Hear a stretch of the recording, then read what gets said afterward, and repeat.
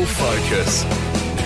Hello, it is Troy with you this morning. Well, next year's GRDC Grains Research Updates are happening yet again. Yep, the two-day event will be held at the Perth Convention and Exhibition Centre, Feb 26 and 27 next year. To find out more about it and how you can register, it's hello to GRDC's Senior Regional Manager here in the West, Peter Bird. Birdie, hello there to you. Great to be with you again and with your listeners. Just around the corner, mate, pretty much. It is. So we've been planning this for a number of months now in terms of getting the program together. 26th and 27th of February, and as you said, a bit of an important thing to keep in mind, change of venue this year. So going to the Perth Convention and Exhibition Centre rather than the Crown Complex where it has been for a few years now. So a bit of a change there. Now, we know early this year's attendance, mate, was outstanding, so hopefully it will be again in 2024. Yeah, absolutely. Look, it's been, growing a little bit year by year. Last year there was probably close to 600 odd attendees at the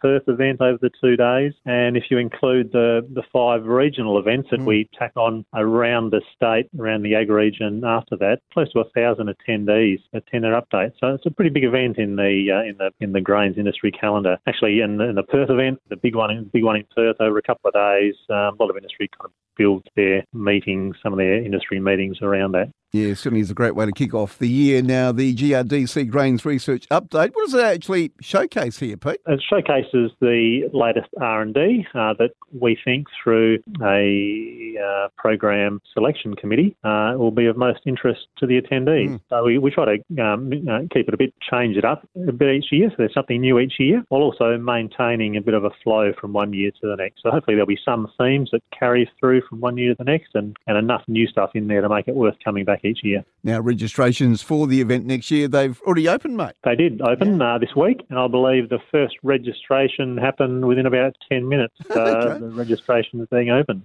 So anyone interested in coming along, they can go to the GIWA website and register their attendance. Yeah, so all gets underway bright and early on that Monday morning, the 26th of February, 8 o'clock, registrations and coffee, and then they get on into it with plenty of wonderful guest speakers over the 2 days, Pete. Yep, that's right. And broke into a number of rooms, so there's sessions going on at the same time. Usually start off the day with a bit of GRDC flavour and what's happening in GRDC with John Woods and the board chairman and Darren Lee, the Western Panel chair, and then some general type topics about the grains industry internationally, and then kick into the bit more specific WA-related topics. All right. For those who would like to register, and that's the best way to do it, how can they register here, Pete? Go to the GIWA website and register there. That's the Grains Industry of WA, who run the grains research updates in WA for us.